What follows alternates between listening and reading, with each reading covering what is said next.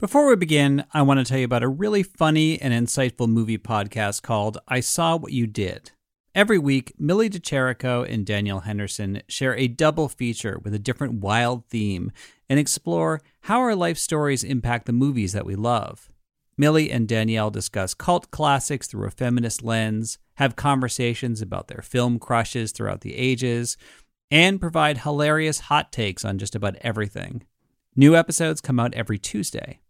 You can follow I Saw What You Did wherever you get your podcasts. Everyone is talking about magnesium. It's all you hear about. But why? What do we know about magnesium?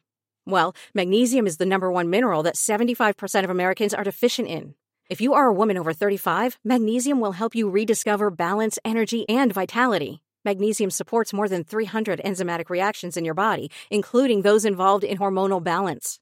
From functional medicine doctors to mental well-being and female hormone experts, we all know that magnesium is the one mineral to improve all aspects of well-being and health. But which one?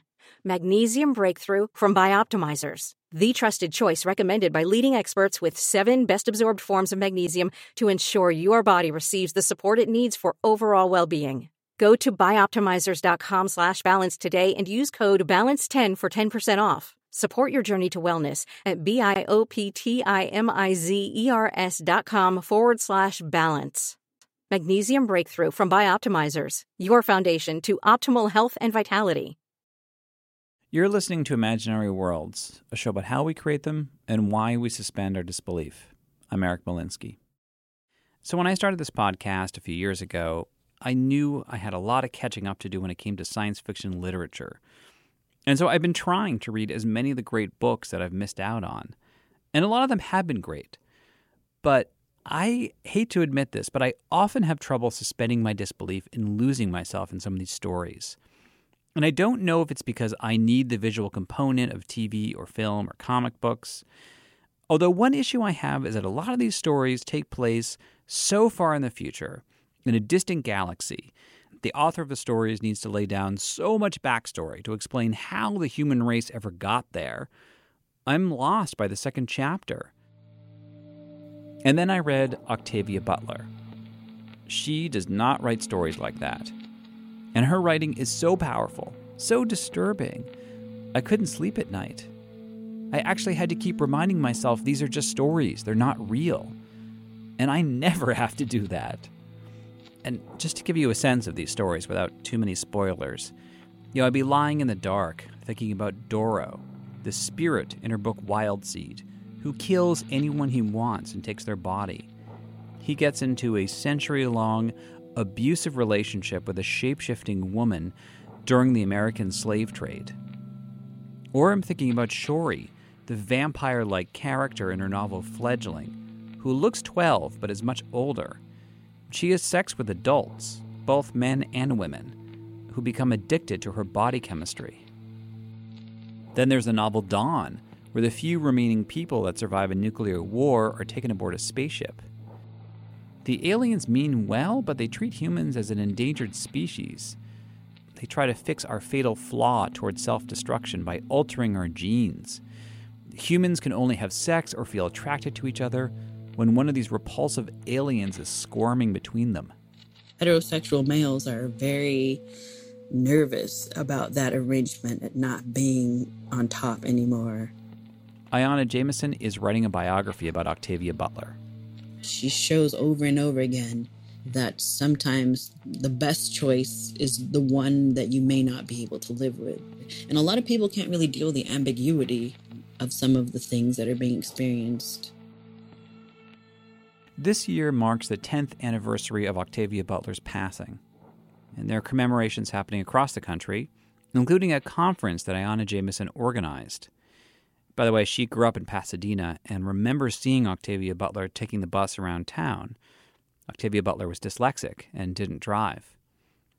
Ayanna is also working with an arts organization in Los Angeles called Clock Shop, which is hosting a year-long series of events, panels, and walking tours. And Clock Shop has commissioned works by artists about Octavia Butler. The filmmaker Colleen Smith is making a short movie about her favorite Butler novel, Kindred.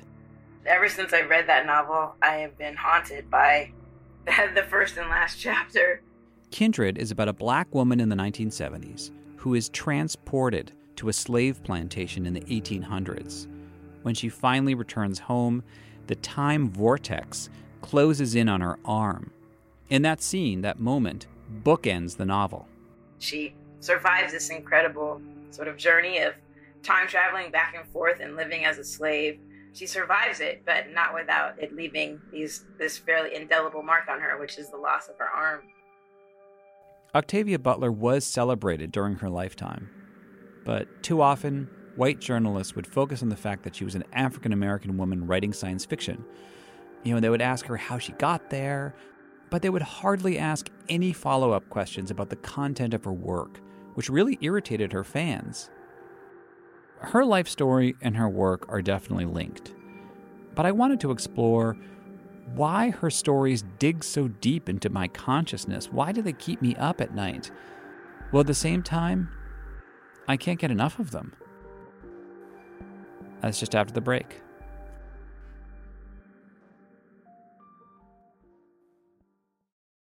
So to start learning about Octavia Butler and her work, I called up Nisi Shawl. She and Butler were good friends, and they first met at a fantasy convention in Seattle. Butler grew up in LA, but she eventually moved there. I think the first thing I said to her was, "Oh, you're much more beautiful than your photographs," which is, it was not at all premeditated, but apparently she understood I wasn't just flattering her. Butler was not traditionally beautiful. She was over 6 feet tall with a deep voice. She says in an interview that she remembers being called ugly for the first time in first grade, and that by the time she got to middle school, she thought that people still believed that she was ugly, so she still believed that she was ugly, only they were now too polite to say it. Now, Octavia Butler may have had many rich friendships as an adult, but Ayanna Jamison says as a child, she was pretty lonely. Her mother had 4 miscarriages before she was born, including a stillbirth, and the idea of her missing siblings always haunted her.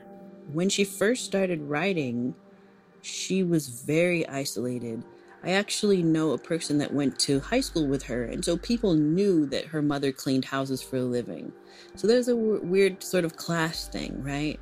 And she writes as a child about being afraid that they're going to be evicted and not knowing where her mother had or was going to get the money for the rent. When she was a teenager, Butler's mother gave her a $100 bill as a Christmas present. And when she tried to use it at Ralph's supermarket, they didn't accept the money, right? And so they didn't allow her to use the bill. And they must have called the police, because by the time she left the store and went to the bus stop to wait to take her home, because she didn't drive, right? 2 police officers approached her and said, we hear that you have a counterfeit $100 bill. We're going to take it down to the station. And if it's real, you can have it back. So they were kind of playing good cop, bad cop. And she basically said to them, look, if you were me, what would you think about somebody taking their money? Would you stand for that? And I guess they backed down. She did not suffer fools. And that memory, that sense of outrage, became fodder for her fiction. Now, Butler knew she wanted to be a writer at a very young age. Here she is on a panel discussion from 2002. I was influenced to write science fiction 2 years after I began writing other things by a bad movie. My response to the movie was, geez, I can write a better story than that.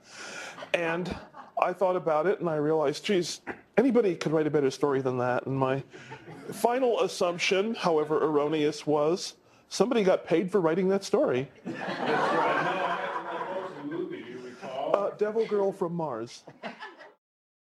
But she actually had been telling herself stories from age 4 and beginning to write the stories down at around age 8. And then eventually, by the time she was about 12, sending out her manuscripts to be published. At the same time as she was ambitious, she was humble. She wanted to reach a lot of people. She wanted her work to be successful, but she was always surprised when it was. Nisi Shawl is also a fiction writer. And I asked her why Butler's writing is so effective. What exactly is her technique?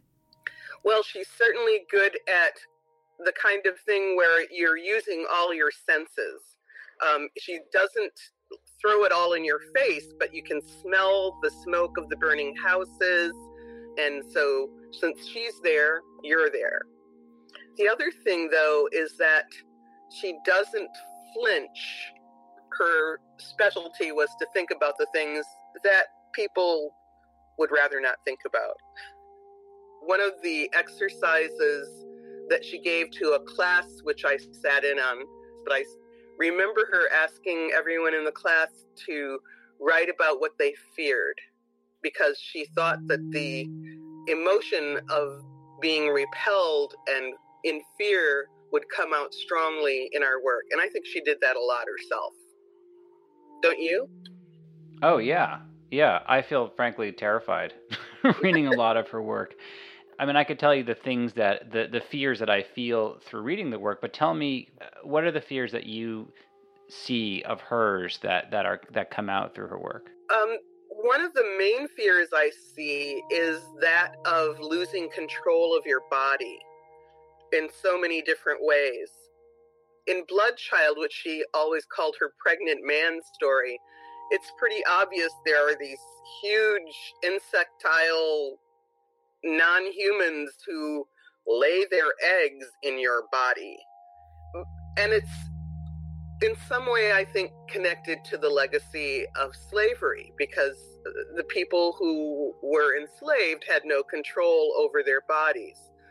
And the other fear that comes out in her work over and over is the fear of the triumph of hierarchy, the fear of domination being the end story of humankind. Octavia Butler was also interested in politics. I was happy to learn that she was an avid NPR listener, and I imagine she probably listened to KPCC in her hometown of Pasadena.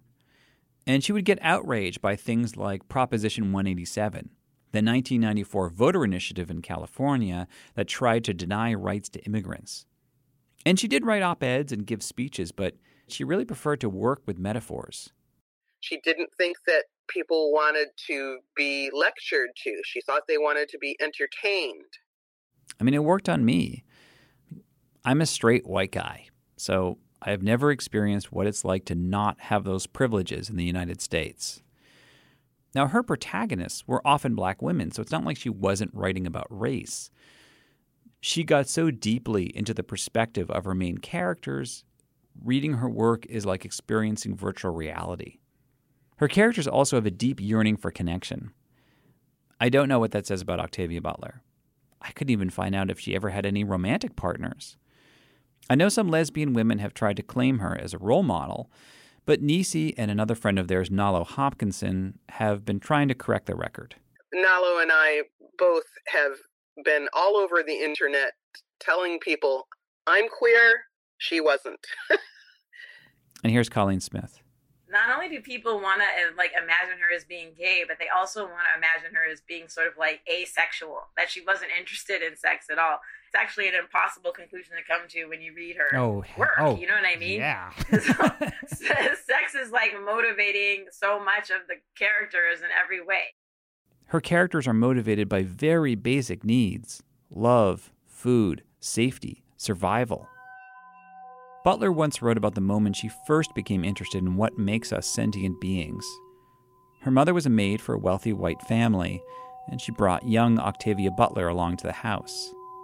But she finds herself one day staring into the eyes of the family pet, this dog, and that her aha moment was realizing that there are other beings around us besides humans, that she was totally confronted with the sentience and self-awareness of this dog. They're about the same size, and they're both laying on the floor just staring at each other. But it's within the context of her mentioning that her uncle was the gardener and her aunt did the laundry and her mom worked in the kitchen of this home. Often in her stories, we are in the place of that dog.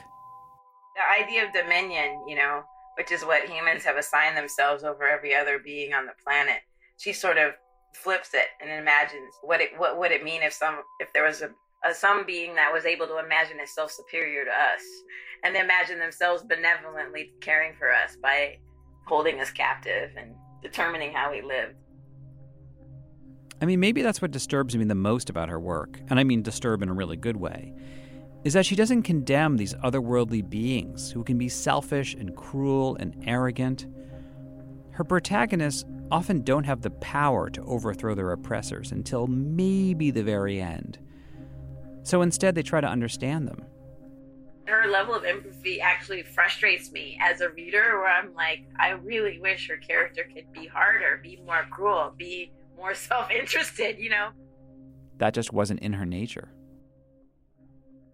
In 2006, Octavia Butler died of a stroke. She was only 58 years old. Besides losing a good friend, Nisi Shaw was devastated because Butler was in the prime of her career. She had just started a new series with Fledgling. Now, there was a long period where she was unable to write as far as she was concerned. She wrote things and then she destroyed them. She didn't like them. She considered herself blocked between the end of Parable of the Talents and the beginning of when she started Fledgling. I was really looking forward to the rest of those books with Shori as the protagonist. They were great. She was great. Yeah. What made me saddest after she died was that I got the immediate feeling that she had lived her entire life so that people would talk about her good when she was gone. Really? How so? Afterwards, I could only say good things about her, to the point that the book that I co-edited was sometimes panned because, we didn't say enough bad things about Octavia Butler. But I look back now and I see how she approached problems, how she responded to people's requests, and she did it because she was leaving behind a reputation, and she knew it. She was an atheist. She didn't believe in an afterlife, but she did believe in having a reputation, and she made sure that it was good. And that's what made me sad. Yeah, her reputation. She knew her reputation would be her afterlife to some extent. That's what I would say. She knew her reputation would be all the afterlife she had, and she made sure that it was a good one. And this year, this summer particularly, we need her words now more than ever.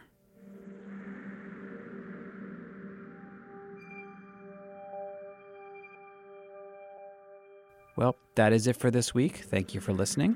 Special thanks to Nisi Shaw, Colleen Smith, Ayanna Jameson, Tisa Bryant, Nalo Hopkinson, and Julia Meltzner at Clockshop.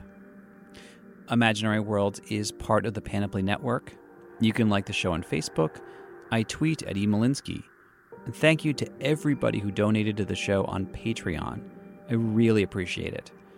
You can find my Patreon page by clicking the donate button on my site, imaginaryworldspodcast.org.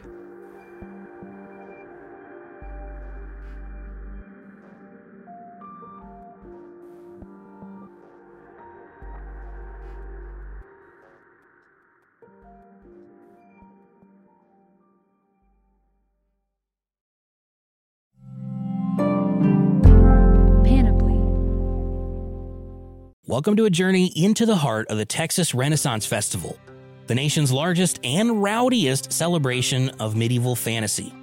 But what lurks beneath the facade of tights and turkey legs? Well, we dove deep into the empire to uncover a history marred by mystery and misconduct, murders, assaults, and other crimes that tarnish its legacy. This isn't just a fairy tale, it's a cautionary tale of power, fantasy, and the consequences that follow when they all collide. Search for Crime Waves Renaissance Texas on Apple Podcasts, Spotify, or wherever you're listening now. On a summer night, Douglas Wag Jr. lay motionless across a strip of railroad tracks before being struck by an oncoming train. I'm investigative journalist Delia D'Ambra, and my investigation into exactly how Doug died took me into the depths of a bizarre mystery. It was really hard to understand what was fact and what wasn't. A mystery that has led me from one suspicious death to another. Listen to Counterclock now, wherever you listen to podcasts.